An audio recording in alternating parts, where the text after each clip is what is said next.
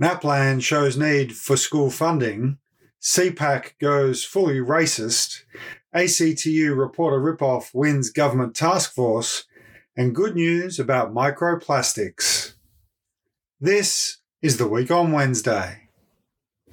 Hello and welcome to the Week on Wednesday. I am your co-host, Ben Davison, and joining me is the best-selling author of QAnon and On, A Short and Shocking History of Internet Conspiracy Cults, the only woman to both address a Sydney Festival of Playwrights and an ACTU Congress that we're aware of, my wife, your friend, the great and glorious Van Badham. How are you, Van? Well, I'm in a better mood than I was an hour ago because there is not persistent drilling outside our house. Indeed. Thank you so much to everyone for their patience in this episode coming out. Of course, we cracked over 1 million downloads. I totally get my party. That Ben says will be announced at an appropriate time. In the fullness of time, at a date to be announced. 1 million downloads, 1 million downloads. In fact, I had to write some copy for a website today, and I got to mention that the Week on Wednesday is, of course, not only award-winning, but it's had 1 million downloads. And Ben, I was pretty impressed. Yeah, look, it's an impressive effort on the part of the listeners. So for those listening at home or at work or in the car or in a crane. On night shift. I heard people listen to us when they're doing night shifts or early morning shifts or walking the dog, doing long commutes. We love it. We love it. We're so into you people. Wherever you're listening. And look, who knows, maybe on the International Space Station, they're downloading this from Apple Podcasts as we speak. Look, it is a phenomenal result. We're very, very happy. Here's to 1 million more. I love it. I'm in. You know, Van, we talk a lot on this show about the importance of unions and why people should join their union. Because they're great. Join a union. Absolutely. Billy Bragg's new song is fantastic. We will share a link to it. So Billy Bragg took on that guy from the Carolinas in the United States who's done the song about hardworking men, and it's all rich men just exploit us, and why do we give our tax dollars to overweight people? Yeah. Yeah, that's a guy who's not making the links. Well, very fortunately, Billy Bragg, like literally my hero, he has issued a musical challenge to this guy by releasing a song that speaks to this man and says, have you ever thought about joining a union, maybe not being powerless? Yeah, absolutely. You know, and basically all of the stories we're going to talk about today talk about at their core, there's an element of solidarity. There's an element of why it's important to be a part of your union because of national policy, local policy, workplace policies. You know, and Billy Bragg, I think, encapsulated that in his song. You know, you need to join your union. If you want a better pay packet, if you want a better world, join your union. And you can do that while you listen to this podcast. If you go to australianunions.org.au/wow. What's that link again? australianunions.org.au/wow. I didn't even say www like a 90s creature. I'm really excited. So I am speaking at the Currency Press Festival of Playwrights in Sydney on the weekend, and we're talking about cancel culture. Yeah. And I'm, of course, going to talk about industrial realities and industrial campaigning, and I'm very excited. I love the fact that I'm a member of 2 unions, and one of them obviously represents me as a journalist, and the other one represents me as a playwright and screenwriter. There really is a union for everyone. There really is. And Van, one of the things that's happened today is the Australian Education Union has come out very strongly. Staunch comrades. Very strongly on the back of the Naplan results. Now, for those of you who weren't stuck in the car for some hours today, as I was, you may not have heard the various forms of AM and FM radio talking about Naplan. And, of course, we know that people really do care about their children's education, which is a good thing. Right? Way, really? And, of course, Naplan is one of those things that people try and use to gauge the effectiveness of the education that their children get. Now, the AU has come out very, very strongly on the back of these Naplan results, basically saying that it shows very clearly why we need to fully fund public schools. And I know if you're a regular listener to this podcast, you'll know that 98% of Australia's public schools are not funded to the minimum standard. Or as Karina Haythorpe, the Secretary of the Australian Education Union, said today, only 1.3% of public schools get the minimum level of funding that has been agreed is needed to meet the needs of students. When you consider that's the reality that our teachers are working under, it's a miracle that any students are achieving above the minimum required levels of literacy and numeracy. And yet in Victoria's done very, very well. Interestingly, in states where funding for public education is further away from that minimum level, the results are worse. No way. So in Queensland... What? You mean you actually need to resource projects to see them through to quality completion? Absolutely. That's a radical concept. And clearly everybody who came up with that was a communist. Now, look, when you look nationwide, 1 in 10 students need additional support. But in the most underfunded systems, the Northern Territory is the most underfunded system, you've got up to 9 in 10 students who need additional support in some schools. There has absolutely been a skew away from a needs-based funding model to the kind of through the decade of Morrisonism that has seen private schools get funded above their minimum needs. Well, so we reward people with money with more money. That comes from people who have no money, whose children then go without. What a great plan. Indeed. So, by the way, I don't think that's a great plan. No, it's a terrible plan. If you're a trot clipping this, let me tell you, we both agree that's a terrible plan. Yeah, that's not a good plan. And please just stop clipping our podcast. We really don't need your audienceship. We've got 1 million on our own. Yeah, no, it is just I mean, you know how passionately I feel about this. And can I just say, like, there have been a couple of stories that really sort of furnish this. So many of the Matildas went to state school. Yeah. And have maintained relationships with the public school that they went to. And just, you know, public schools don't restrict your greatness. Public schools challenge it. They find it. They help you. They set you on a path. They give you a purpose. Please let them do their job. Just fund them properly. You know, think of all of the excellences we can facilitate if we have the resources to help the students who need help. You know, it's not the self-starters and the self-reliant. They're going to thrive wherever they are. But there are kids for whatever reason, because they live in poverty, because they've got disabilities that sometimes are not diagnosed, sometimes are not visible. And I've got to say, as a person who found out later in life that I did have ADHD, it explains a lot.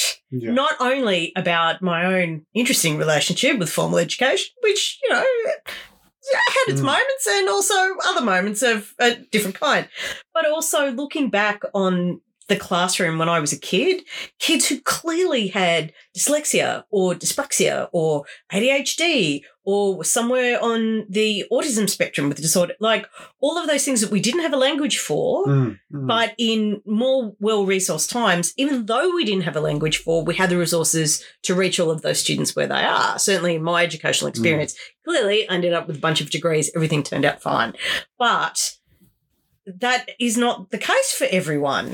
No, and it's interesting because what the AEU has said is that there are some really clear things that fully funded public education will deliver. It will deliver more support for students with disabilities or who have learning difficulties or behavioural issues for whatever reason they may be, that it will deliver more one-on-one support, it'll deliver smaller class sizes, and that it will deliver more teachers in classrooms.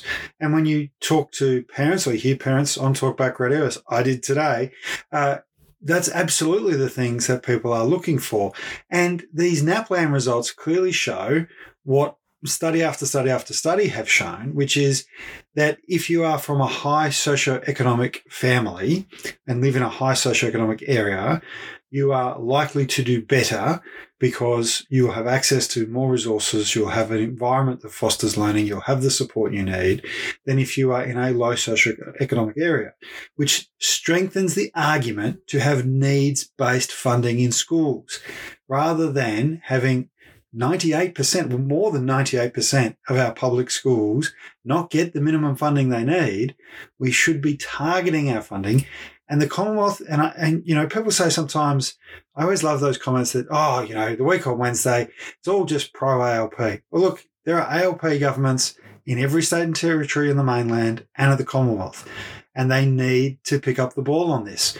Jason Clare has said this is something they want to do. Also into public school? Absolutely. But it is absolutely something the governments right around the country have to get on board and fix. Absolutely. And it's got to be a Labor priority because these are labouring communities. Yeah. This is the bedrock of our culture, and our movement is based in equality of opportunity, whatever your station is. And the means have got to be guaranteed for every community to thrive.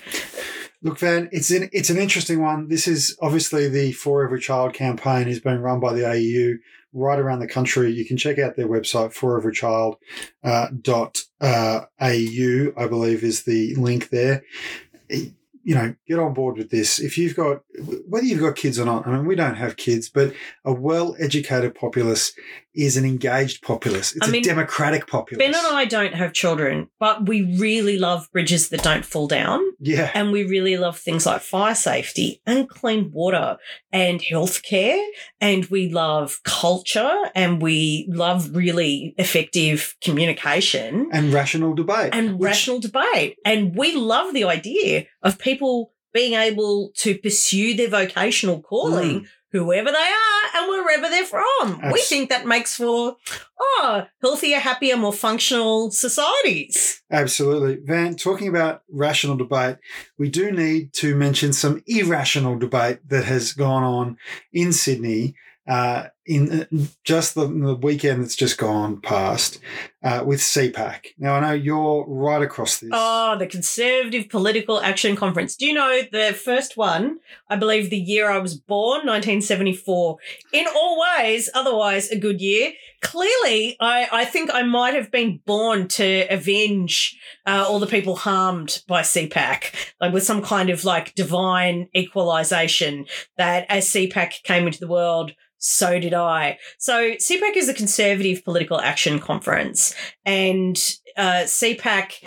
It comes from the US, yeah, of course it comes from the United States. And the idea was sort of a festival ideas for conservative people. At the very first CPAC, Ronald Reagan, this is 6 years before he became president, gave one of his sort of landmark speeches. He gave the Shining City on a Hill speech where he laid out his vision for neoliberal America, basically, and obviously to great fanfare. And it was the kind of place where you would discuss ideas and contest policies in the conservative political realm. And, of course, it attracted kooks. Because there are kooks in all movements, alas. But now it is pretty much 100% kook. CPAC, like I said, used to encourage ideas. Donald Trump was invited by Geo Pride, which was the LGBTQIA Republican group who saw him as a socially liberal, economically conservative kind of figurehead of the conservative movement. And apparently we are to hold them to blame. Poor LGBTQIA people get blamed for everything, apparently, in America at the moment, for the fact that Donald Trump got the idea to run for president for his reception there. But CPAC has franchised, and since it's been taken over by extremely far-right individuals, Steve Bannon goes, Nigel Farage goes. In fact, Farage came to the first Australian one. The Mercedes and Matt Schlapp is, of course, an accused sex offender, very prominent conservative identity in the United States. Those kind of people, Milo Yiannopoulos very famously was the first person probably ever to be uninvited from CPAC for doing a podcast in praise of children having sexual relationships with adults, which, even CPAC drew the line at, but it's that kind of place where these sort of radical right-wing political opinions have been fostered. The old Reaganites, none of them would touch CPAC now, I can tell you, like the old neocons. I mean, I want to focus in on the Australian one that happened this last weekend because, of course, it's happened in the context of a Labor conference in Brisbane at the same time. What a coincidence. Yeah, a Labor conference in Brisbane at the same time, and the referendum debates obviously happening. Mark Latham being booted out of One Nation. Like there's a lot of things going on kind of in the inner workings of politics in this country. And one of the things that struck me, Van, about CPAC was when you looked at if you just watched the media clips, it looks like a big stage and it must be a big audience. But then when you get the pullback shots of how many people are there. No one's there. No, there are less people in that audience than are listening to our podcast on any given day. Yeah, and that's what's really interesting about it. And it's very similar in the United States because it's a loon festival, essentially, where extremely right-wing people get together and say extremely right-wing things. But if you just watched the media, like the media coverage of it has been pretty intense. There's been a lot of mainstream media. What the far right, and I am saying the far right now, like let's not be ambiguous. These are not centre-right events. This is not where you go for neoliberals and neocons and traditional centre-right conservatives to hang out and talk about the differences and hash out ideas. That's not what's happening. What's happening is the platforming of various extremist positions that the organisers and people like Bannon are up to their necks in this stuff. Generally, if something evil is happening in the world, that's a threat to democracy that comes from the right. Steve Bannon is involved. Yeah. And they famously, CPAC has this tradition of straw polls where they sort of ask the people who are there, who of course the moneyed, resourced, activist, committed far right. Like in Sydney on the weekend, people paid up to $7,000 to attend that event. That's outrageous. Yeah, with the kind of celebrities like Amanda Stoker, who is no longer a senator, and former Prime Minister Tony Abbott, who nobody likes to talk about because it's all a bit embarrassing. Barnaby Joyce, notorious transphobe Catherine Deeves and her transphobic buddies were all there, like these kind of people. Gary Johns, absolutely loathsome individual. And this is the thing, that they straw poll and they sort of test what messaging people will get behind and what kind of campaigns people will put money and energy into. And of course, The Voice has dominated the agenda of the Australian CPAC. So this is what I mean, like the right have franchised this. They do CPAC in Australia, they do it in South Korea, Japan, they do it in Brazil, obviously, for all the Bolsonarists, and in Hungary, which has a far-right government. And they all get together and talk about how feminism is cancer and abortion is murder and blah, blah, blah. So they have been talking about The Voice, and it was very interesting that the guy from Advance Australia got up, and that's the anti-voice sort of campaign infrastructure going. It's just fantastic because with The Voice, we've got this point of division in the community where we can just talk about it all the time and generate all this content, which means that nobody's talking about the things that Labor are actually doing. Like everybody's talking about the referendum and it dominates all this discussion. And it's like, all right, because as you and I know, because we discuss it on this show, Labor have been doing fantastic things in the workplace and raising people's wages. And Labor has been like prioritising industrial safety and taking climate action and reducing the gender pay gap. And like improving closing the loopholes on labour hire. Yes, improving access to childcare, like regulating the gig economy. There's restoring funding to the arts. There's rather a lot of good news, tangible, practical good news. Obviously cutting the cost of medicines. Like there's putting a nurse in every nursing home. There's rather a lot going on, and yet the far right are using The Voice to just spoil the water wherever they go. And they're bragging about it at CPAC. They're thrilled. They're not just bragging about it and talking about it in a tactical way. They had possibly the most depressing rally I've ever seen, which was a room of people, not a huge crowd of people, but they did shoot them with a very closed camera angle, and Michaelia Cash, and very white people and not young people. No. I think Generation X, the generation I'm from, very solidly middle-aged, would have been in the minority, given the the data is conservative white older people. than CPAC, older than CPAC. And Michaelia Cash, I can remember you were watching a clip on it and I was like, that voice, it's like something from a bad dream, a terrible trauma. And it took me a while. You had to tell me it was Michaelia Cash. All I knew was that it was something that reminded me of something very bad. 10 years of the Morrison Abbott Turnbull government. And they were holding signs that on one side said vote no and on the other side said don't know, because that's their slogan. If you don't know, vote no to the referendum.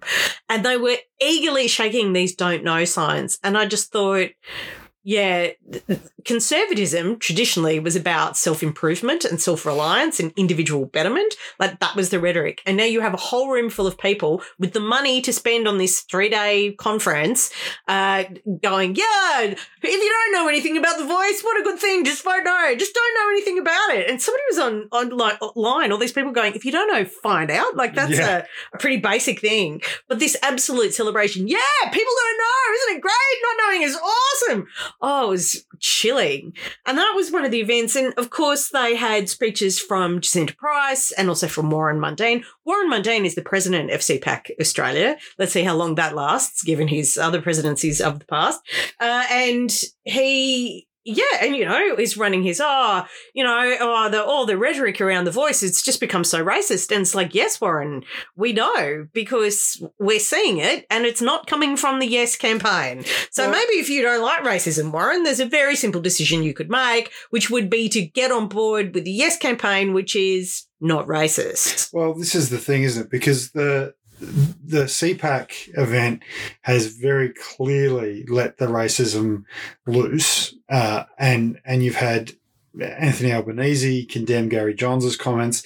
I mean, Gary Johns was once upon a time a Labor minister, and I think you made the point about identity death. Yeah, this is a guy who was out of office when Keating lost, and then suddenly found himself making all these very strange, bizarre comments about welfare and about Aboriginal and Torres Strait Islander people. The Gary Johns story is sad because it's not.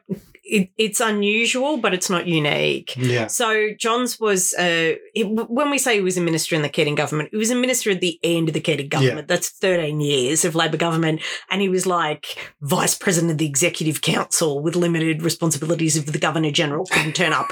Like, he was special minister of state, which you sort of get if the government's going to lose the next election instead of a chocolate bar. Yeah. Like, if you're at the end of 4 terms, it's sort of everybody gets to go on the merry-go-round. He was a member for Petrie in Queensland, and he, after he left politics, clearly had quite a dry year and ended up just doing a little bit of work for the IPA, which is generally how evil gets you in this country. And he's just been on a crazy right-wing drift ever since. And identity death is a term that people in politics use to talk about why some people hang on to seats when they've got no governing left in them, Scott Morrison, why people, start phoning up the Australian every 15 minutes after they leave office, because, when you're in politics or in a leadership position in public life, people call you. Newspapers want to know what you have to say. You can get on the ABC. You have your role determines your position in public life. It's clearly identified. And your role is clearly identified. For some people, there seems to be a bit of a blur that goes on between thinking that they're getting attention for themselves on the basis of their own character or personality as opposed to the role that they have. Mark Latham is another very good example. Obviously, used to be leader of the Labor Party and then wasn't in Parliament. And, when the phone stops ringing, they start doing pretty desperate things. And the far right and the well-resourced far right are always happy to buy your soul if you're selling it, if you're one of those people. So Gary Johns started doing work for the IPA in 1997, like a year out of office, and became the person who Liberal governments would appoint to things because they could say, we're bipartisan. Gary Johns used to be a Labor MP. So actually we're really representative, despite the fact he has beliefs that I would politely describe as deranged. And I want to make this point that when we were talking about some of the statements that Gary Johns made at CPAC, because he is now the leader of one of the No campaign organisations. He took over from Warren Mundine, who, by the way, is also a former Labor president, now obviously quite enmeshed in conservative circles. Good on you, Warren. But Gary Johns gave like a disgustingly racist speech. Now, I'm older than you, and that means that I do have memories of the 1970s that you don't have, Benjamin, because you are young and fresh. And the 1970s, there were some really horrific stereotypes about Aboriginal people that were shared by racists and parts of mainstream culture at the time. It's some television programs that hopefully nobody will ever watch again. And those stereotypes were demeaning, degrading. They were the legacy of genocidal attitudes towards Australia's First People, and they weren't based in fact, they were based in hatred, mockery, bigotry and prejudice. And reading Gary Johns' comments from CPAC in the speech that he gave, I saw all of them, all of the old stereotypes, this insistence that Aboriginal Australians are responsible for their own disadvantage. He said things about Aboriginal people refusing to learn English, like just crazy stereotypical stuff. These are people who choose not to be part of the economy. He's written books about this. He's got a book called The Burden of Culture. Burden. Where have we heard the term burden before, Ben? There's a word, burden. Yeah. I'm sure there's some absolutely horrific racist trope that's associated with it. And gave this speech, was selling his book next to Warren Mundane's book at CPAC. And Warren Mundane has defended this, though. Oh, look, Warren Mundane is in it up to his neck with this. This is who Warren Mundane has thrown in with. These are who he pals around with. And then goes, I've just never seen so much racism. And it's like, well, maybe you should stop platforming it. What do you think? Do you think maybe not giving Gary Johns, the Burden of Culture author, like an opportunity to say extremely racist things based on stereotypes that weren't even true in the 1970s is appropriate? Like, do we think that's how we negotiated democracy? Coincidentally, do you know what else they got upset about at CPAC? Tell me. The federal Labor government is proposing anti-disinformation, anti-misinformation legislation. Yes. And CPAC see legislation that will stop the deliberate sharing of false information that could harm people. They see that as censorship and an attack on their rights. They're really concerned. If the government does something about misinformation that could kill people, well, I mean, what kind of country would we be living in? And I'm like, I don't know, a healthier, happier, less racist one? Well, this is, we've talked before, we'll continue to talk about the importation of American political culture to Australia. And this is the most blatant example of it. I mean, CPAC, as you say, is literally franchised out here from America. It's based on American approaches to campaigning. You know, it ignores the reality of Australian majoritarian politics, which is that because everyone does have to turn up on election day, it's not a game of turnout. It's not a game of gerrymandering. It's actually about... It's a game of majority opinion. Yeah, building a majority opinion. And one of the things that I actually found really, and this sounds terrible in a way, but I suppose the thing that I find heartening about CPAC is that the mask has come off. You know, you can't have one racist after another, and there were multiple. Are you talking about the stand-up comedian in inverted commas, like just horrendously racist things after another, and say that you're against stopping misinformation, and that you somehow or another believe that LGBTIQA plus people are, destroying education, while saying you shouldn't be funding public schools. Like these are people who are using American political ideas that work in a system, like sad to say for all Americans, but they do work in parts of the American political system where there's an ability to suppress some voters while enfranchising others, to turn out some voters while diminishing the likelihood that others will turn out. Those sorts of issues can get people fired up. And as you say, they even admit at CPAC that getting people fired up on these issues around race in particular and division in community. Oh, and transphobia and open homophobia. I mean, let's be fair. Is working for them because it's swelling their numbers and boosting their coffers and giving them platforms to go and talk about it. But the reality is, when you step back, when you step back and you look at the actual polls, you can see that Labor is 5 points up on its primary versus the last federal election. The Andrews Labor government in Victoria, despite constant attacks from Murdoch, despite being the focus of some of these CPAC folk as well over the course of the weekend. I love how much they hate Daniel Andrews. He's up. He would win 10 more seats if there was an election this weekend.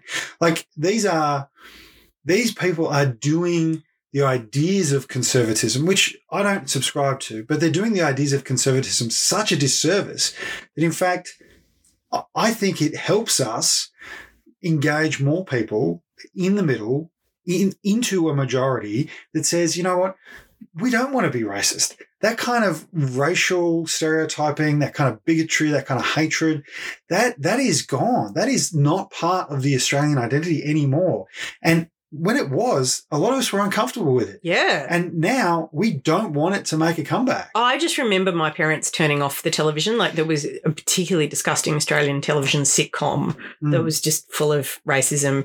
And, you know, like, I was like 4 or 5, I was very, very young, you know, just mindlessly watching television. And my mother made a point of turning off the TV and talking to me about how it was a bad show and the ideas were wrong, and she didn't want me exposed to that, and having a conversation with me about how racism was wrong. And, you know, and it was an uncomfortable and awful time. And, you know, this is one of the things that I find interesting, because they bang on about cultural elites as well, right? Like, they bang on about cultural elites and the wokerati and wokeism and this sort of, they're trying to other the mainstream.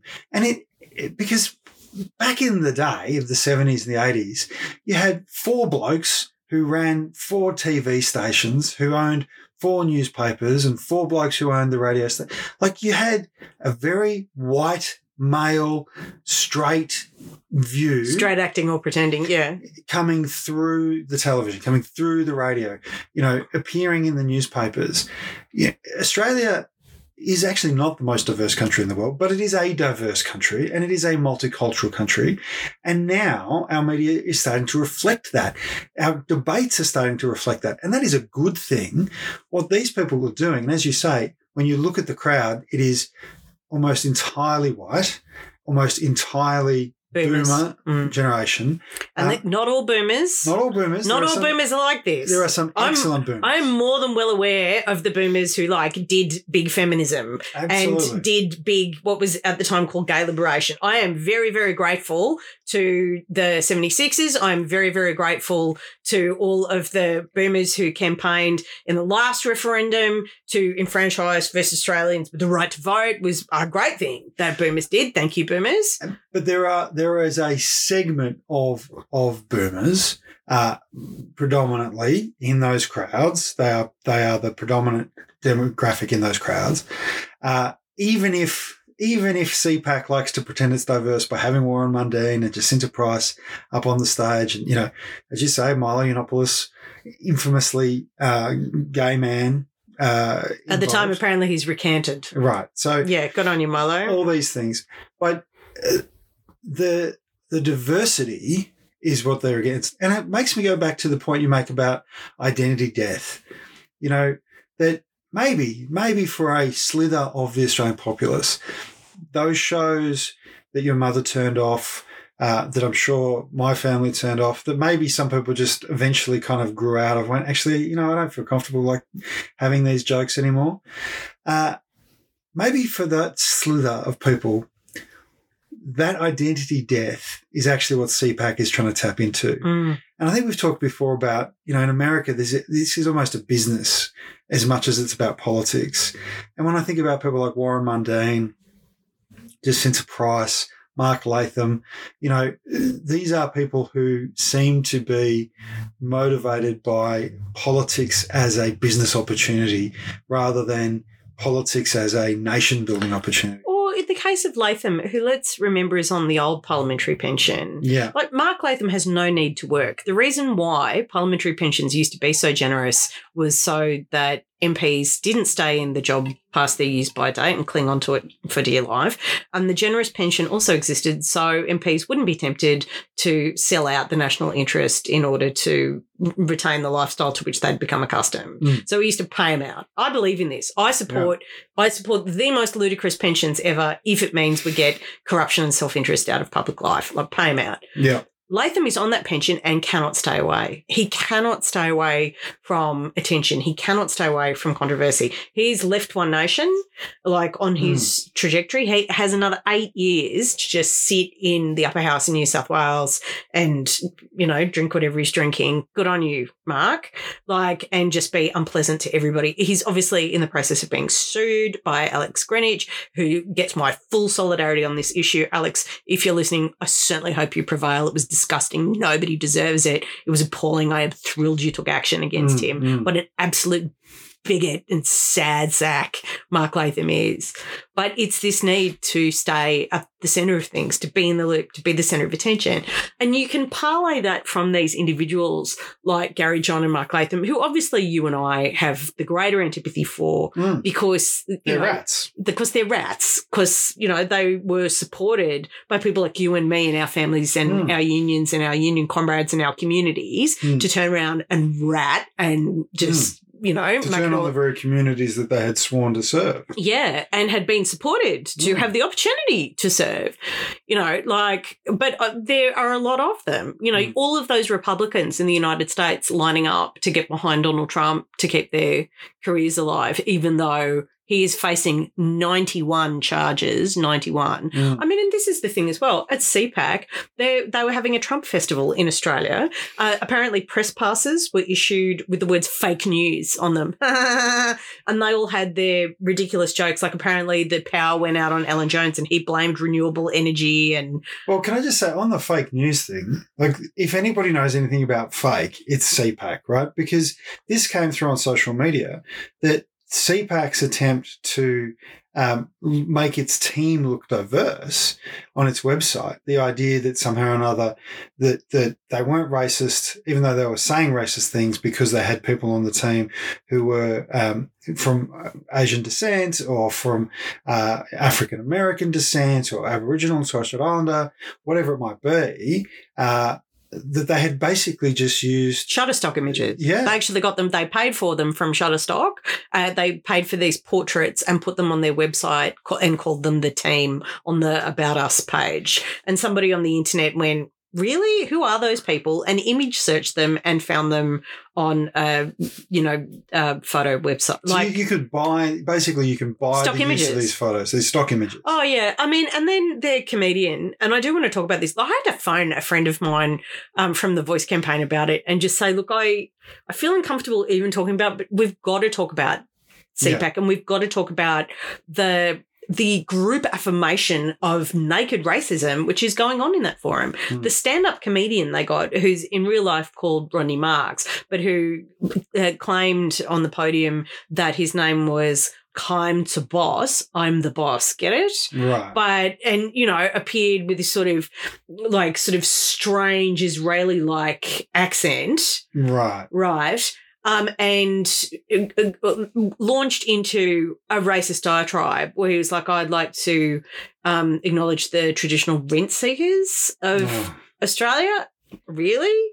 What, Aboriginal people like living in consistent, demonstrable poverty for literally no reason apart from, you know, workplace prejudice and lack of provided economic opportunity? That's rent seeking, is it? Would you like to experience that, Rodney? Would you like to experience a bit of structural discrimination? It's disgusting. Like, what on earth was that? Yeah. Oh, there was more. There were comments about violent black men. And I find this friend of mine saying, I don't really want to say the words. And she was like, no, it's important. It's important that we acknowledge what is actually going on, that this is just naked out there, not hiding anymore, not throwing out the euphemisms, not a couple of sly allusions to lizard people. I mean, the CPAC franchise has had people at its various conferences. In Hungary, they had a guy who got up and like threw out some lines that nobody's heard since 1945.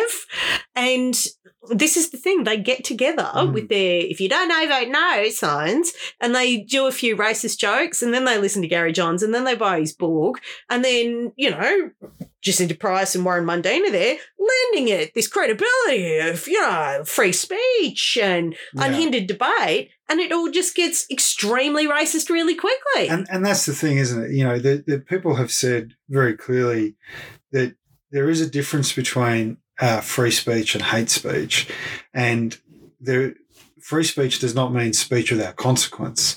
And you and I have lived through it for a long time, and when I say lived through it, I mean I'm talking about here the marriage equality debate, obviously having gay mums. The things that were said were just outrageous. There were things that I hadn't heard said since the 90s, since the early 90s, about people in this country, about people like my mums. And it was open, and it was advertised, and it was on posters, and they were authorized, and people put them on TV, and they made videos. And that's what this group, this kind of stagnant swamp of people is really doing. They're a self-affirmation society for bigots. And Catherine Deves is a great example. So Catherine Deves was Scott Morrison's captain's pick for the seat of Warringah, who was going to win what used to be one of the safest Liberal seats in the history of the universe, lost by Tony Abbott, because how could anyone vote for him? Seriously, you got more sensible governance out of a bucket of noodles. And Catherine Deves was Scott Morrison's hand-picked candidate, and her one issue is stopping trans women from playing sport, as if that is of interest to anyone, anywhere, in any context, and anything apart from hateful. I mean, it is just hateful. And there was a photo of her with Moira Deeming and a couple of other local TERFs, and go, oh my God, it's like women are loved here, and they're all in dresses, and they looked a bit like Sex in the City for fascists was sort of the vibe. And it was just like, there is nothing to you, love. You have no discernible talent or skill or ability or empathy or insight. You are grifting this really niche form of essentially internet celebrity with a conference attached to it around the issue of publicly hating on one of the most marginalised groups within the community. Like, that's it. That's all. Your whole act is public hatred, but it's enough for your weak, pathetic, sad, crying in the corner of the room little ego for you to be with those people and affirm the hatred that defines you. Your need for attention is that desperate. And it just, every one of those issues, that you could describe every one of those speakers on every one of those issues in that way, is my view. They are absolutely just like that on everything. Yes, your real burden, Gary Johns, is you're a terrible human being who deserves nothing apart from loneliness and moral condemnation. And I think if I can put a positive spin back on this before we move on, is to say that... Can you tell that I'm the one who did all the in-depth reading about CPAC, because I just feel so sad and so angry. But I do want to say this. When it was announced that there would be a referendum, one of the first things that we said on this show was that people need to understand that the rhetoric around this is going to be a great moment to bring the whole nation together, need to understand that that's what happens at the end of the process. To get to that point, we've actually got to go through these people. We've got to do the work to get through this bocage, this barricade, this ditch of misanthropic. By the way, Ben just threw in an absolutely glorious anti-Nazi reference, and I love him with all of my heart. Through the bocage. I am so into you. This just absolute puddle of people who want to make everything about hate and everything nasty, and then accuse everyone else who says, hang on a minute, what you're doing is racist. Accuse everyone else of hating on them when they're actually being racist and bigoted and hateful. And, we've done it before. We did it with marriage equality. Every time there's been a big issue like this, we've had to push through, and it's hard and it's dispiriting. And you see someone like Warren Mundine and you go, really? Warren Mundine? Like, couldn't Warren Mundine have picked the right side on this? And he'll say he has. Of course he'll say he has. But, we still have to do the work. And once we win, that's when the country comes together. People, I think, sometimes forget there was a very strong, well-resourced, hate-filled no campaign that actually said the people who were campaigning for yes during marriage equality were actually the ones spreading hate, that we were somehow hateful towards Christians or hateful towards heterosexual couples. There was this very bizarre same what tactic. defines you and I as a relationship is our hatred towards heterosexual life. It just defines us, really. Ben and I get up in the morning going, heterosexuality. But the thing I want to stress here, Van, is that because Aboriginal and Torres Strait Islanders only make up 3% of the population, they are a much smaller part of the population than LGBTIQA plus people and their families. This emboldened puddle of people who are spreading hatred have a much greater opportunity, which makes it incumbent on everyone else, you, me, everyone who listens to this show, all of our union comrades, to actually campaign and to support our Aboriginal and Torres Strait Islander comrades. And I want to be really clear on this point. So obviously Ben and I maintain an active presence on social media. Obviously we are, yes, campaigners, and because it's the moral side as opposed to the evil side. And when the campaign sort of started, I was getting a lot of just hateful, racist awfulness on everything I posted about it. So I turned off replies. I'm sorry if I don't follow you on Twitter and you've been trying to contact me and you can't because I've turned off replies. But I was like, this is really silencing. Like, this hatred, it's disgusting. I don't want to look at it. I don't want to think about it. I don't want to believe there are people like this out in my community. I did, of course, do a bit of my old, QAnon research and discovered a lot of the stuff I was getting was not coming from Australian accounts, but American and very Russian-flavoured ones as well, obviously, because that's what they do. And so, I turned off replies. But I've seen so much, just horrible racist garbage. And I understand that people are like, oh, look, I support the Yes campaign, but I don't want to see that. And, but Ben and I campaigned the other day. We got together with our friends. We went to a train station in our Yes T-shirts and we handed out some leaflets and some stickers. There were 5 of us. We would have seen maybe 100 people go through in that morning commute. And we're out in regional Victoria. I mean, this is a place where there are still National Party stickers on the door of the pub. And let's just say half of the National Party caucus was apparently at CPAC, which should terrify everyone. And it wasn't without trepidation that I went, because I'd seen such horrible garbage on the internet. And how many racists did we encounter, Ben? Just the one. Just the one, who apparently is the local TERF, which I found hilarious. It's like, what are you doing here? Shouldn't you be at CPAC? And we had one cooker who Ben had a very strange conversation with. Yeah. The majority of people were yes, but the group that was larger than the no people, basically we only really had 2 no's, were I don't know anything about it, referendum people. And do you want to know something? Those people took leaflets. Yeah. And there is a role for you in a better and fairer Australia, in a good and moral Australia, in a go back to America CPAC Australia, and that is volunteering for your local campaign group and getting together with your friends, taking an hour out. We were there for 90 minutes in the morning before we all went to work, and nobody likes getting up at 6 o'clock in the morning and going, just unless they're just one of those people, efficient, highly productive individuals. Shut up. But we did it.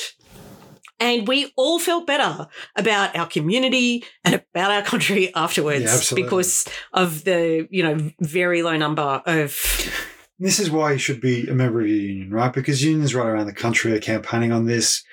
They're equipping people with how to have these conversations, how to give people this material. You can also go to yes23.org.au. That's the Yes campaign website, and they'll give you support to do that. Because it's actually it's strengthening and empowering to campaign with your friends and with your neighbours and to start to have those conversations.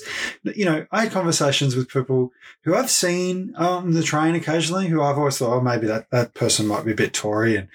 And then I've had a conversation with that particular woman and she was a yes person and she went and got a sticker and can I take a couple more flyers to give to my friends?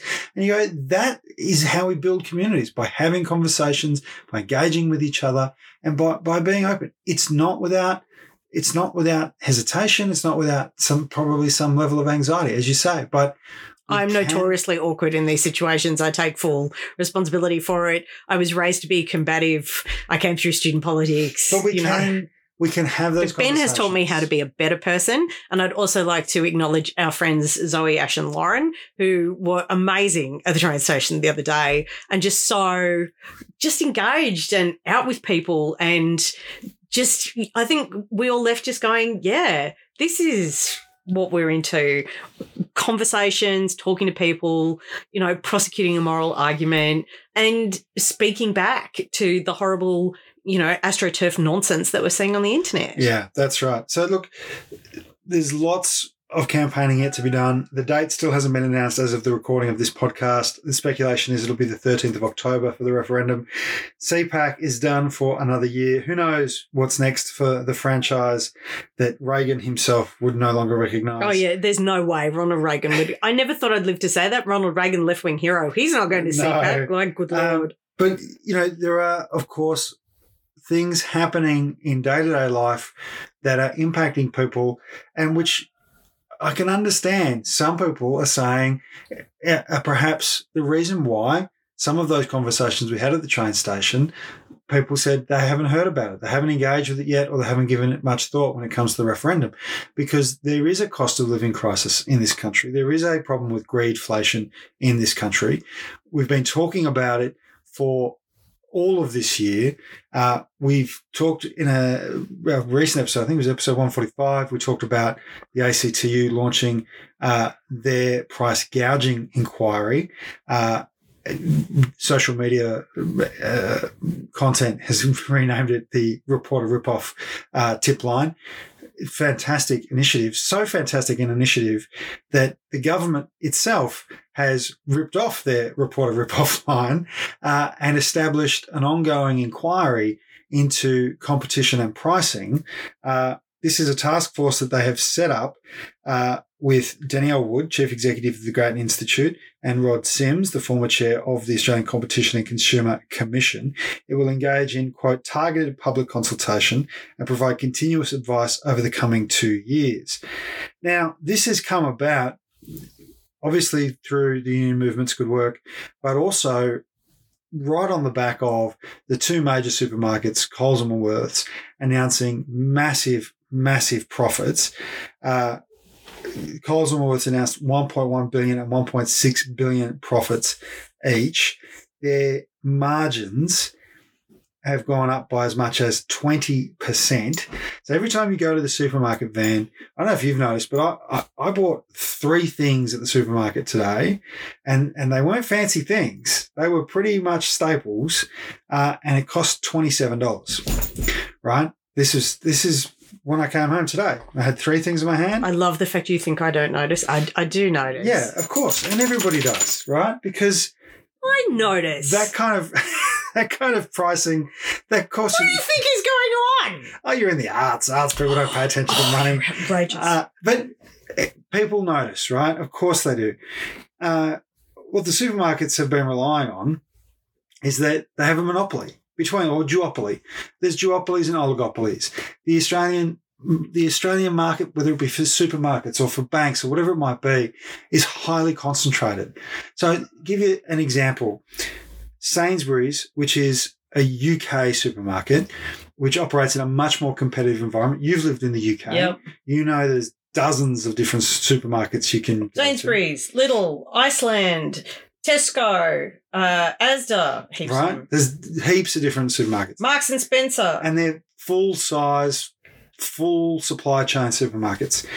Sainsbury's has a margin that is half that of of Coles and Woolworths here in Australia? You know, I discovered that when I was living in the UK because I had literally no money when I was there, and I knew that groceries were cheaper despite the exchange rate difference. Yeah. And I was there when it was $3 to the pound, which was an awful time to relocate to that particular country, but food was cheaper. Yeah. And look, obviously issues in the UK have changed the economic environment there. Yeah, totally. But, and you have to sit in a room with strangers to be warm, which is not a sign of a functioning society. But, of course, the point that this makes is that the concentration of power, of wealth, of greed into the hands of some of our major corporations does have to be examined. And the union movement has taken a lead on this. The government is obviously now acting on it. And change will have to come in the form of policy. It will have to come in the form of targeted economic interventions that put downward pressure on prices. Because even when some foreign chains have tried to set up shop here, and of course there was one of the UK ones that you just mentioned, did try and set up shop here, and they spent a couple of $100 million trying to find somewhere to set up and get a supply chain going, all the rest of it. They really, really struggle because the major supermarkets try and lock them out. In fact, some of the commentary around this task force today has said that the two major supermarket players are enmeshed in the planning system. They identify sites, they land bank, they shut out competition. So competition amongst capitalists is a good thing. That's how we get them being innovative. That's how we get them driving down price. One of the things we have to be really mindful of as people who are concerned about workers is that monopolists, duopolists, whatever they might be, will not only hurt workers' hip pocket, they will eventually turn on the workers and their wages as well. And of course, we've seen in this country wage theft story after wage theft story from these highly concentrated industries, whether they be supermarket chains or banks and financial institutions, where the lack of competitive pressure, a lack of drive from people and corporations in their own sector has meant that they're able to get away with so much. And in fact, the idea also undermines people's capacity to unionise, because if you unionise, you can more easily be, of course, blacklisted. It's all the more reason to unionise, as you and I both know, Van. If the boss doesn't want you to be in a union, that's all the more reason to be in one. And if the boss says, oh, you should join the union, then join the union and get active. And let's see if he suggests it to the next person. Congratulations to the ACTU on getting so far already with their campaign to report rip-offs. Look, at the end of the day, Woolworths shareholders are in clover, because what they've taken out of the pockets of everyday working people in the form of higher prices, they have distributed to their shareholders, many of which are overseas-based private equity firms, with a increased dividend of 9.4% and a jump in the share price today of 4%. Just today, a jump of 4%. This is greedflation. Capitalism does not regulate itself. It needs help from you. And that's why democracy is so important. Man, I think we've got some good news. We do. It's about, one of the things that causes me nightmares, which is microplastics. Tiny little bits of plastic that can penetrate the blood-brain barrier, which have been found in the deepest ocean trenches and also as high as the jet stream. They are very bad. We are a species polluting and poisoning itself. A research team from the University of British Columbia in Canada, however, has worked out how to filter 99.9% of microplastics from water. They've built a device called a BioCap, and it's quite scalable. Do you know why? Do you know what filters microplastics out of water more effectively than anything else? I do, but why don't you tell our listeners? I'm going to tell everyone. Sawdust and tea. Sawdust and tea. Basically, so they use cellulose. And they use tannin and tannic acids, which are polyphenols, which are present in tea. And essentially, they can create the world's most effective plastic filter by using like barks and leaves and, just organic waste. It's incredible. It is. It's totally amazing. And they were like, yeah, even because they were doing these filters with cellulose, with sawdust, and they could only remove 10% of the microplastic. Yeah. And somebody was like, hey, trees without extensive root systems rely on tannic acids and polyphenols to ward off like nastiness as a filter. Maybe we should mix them together and see what happens. And they're like, yeah, we can put this everywhere. We can put it in every household tap. We can ensure that microplastics don't get into sewers. I mean, we can do this. It's fantastic news. Of course, we also want to end the use of microplastics as much as possible. Yeah, but we've got to get them out of the environment they're already in. Absolutely. And the idea a bunch of Canadians were like, we can do this with sawdust is very exciting. It's very exciting. I love you, Canada! Van, of course, what's also exciting is that having reached 1 million downloads in the last 7 days, I did have Sunday off for the weekend wrap, and we did get to spend some lovely time together with the dog. So thank you to all the listeners who were supportive of that. But the listeners who support our show, it's always free to listen to, always free to download. But there are people who make a choice to help us grow that audience. They go to www.buymeacoffee.com/week on Wednesday. They give once and that's it. And we appreciate that. They might sign on to give $1 a week. We appreciate that as well. Our Extend the Reach supporters give us $10 a month, and our Cadre supporters give us $20 a month. All of that money, every single penny and more, I should add, goes into paying for advertising, getting this show into 1 million pairs of ears. And even more in the future. So we'd like to give a shout out, and we get Van to do the shout out because Van has the dramatic training and he's very good at it, to our Extend the Reach supporters. Can you tell that Ben is a bit jealous of me going to a playwrights festival this weekend? Because my arts degree has come up numerous times in this conversation. I'm going door knocking. You are more than welcome to come with me to the playwrights festival. I'm going door knocking. I'm going door knocking.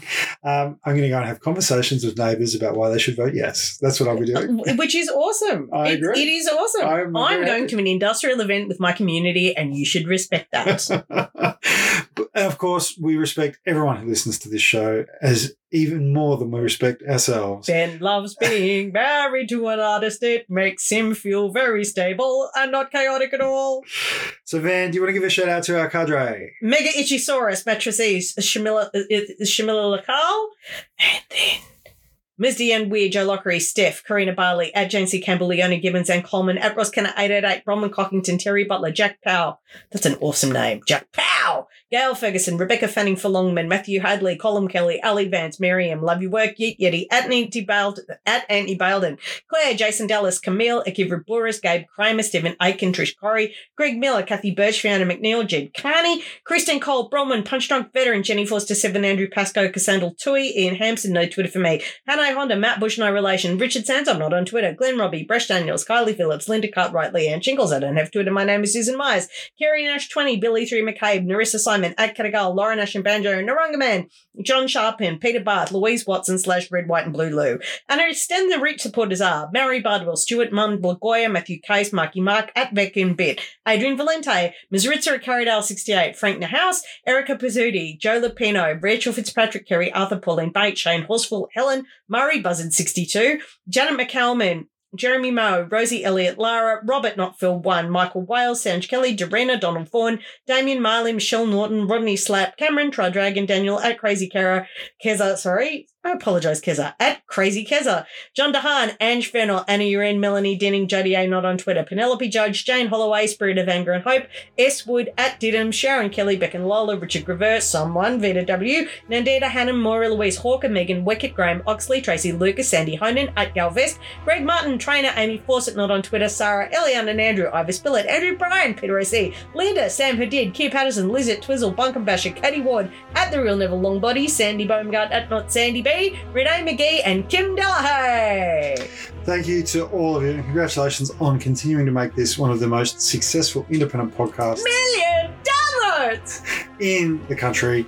I hope that you will join me on Sunday, where I'll be taking a look at the intergenerational report, and hopefully by then we will have a date for the referendum that we can talk about as well. But until then, love you, Vanny. I love you too. Bye. Bye.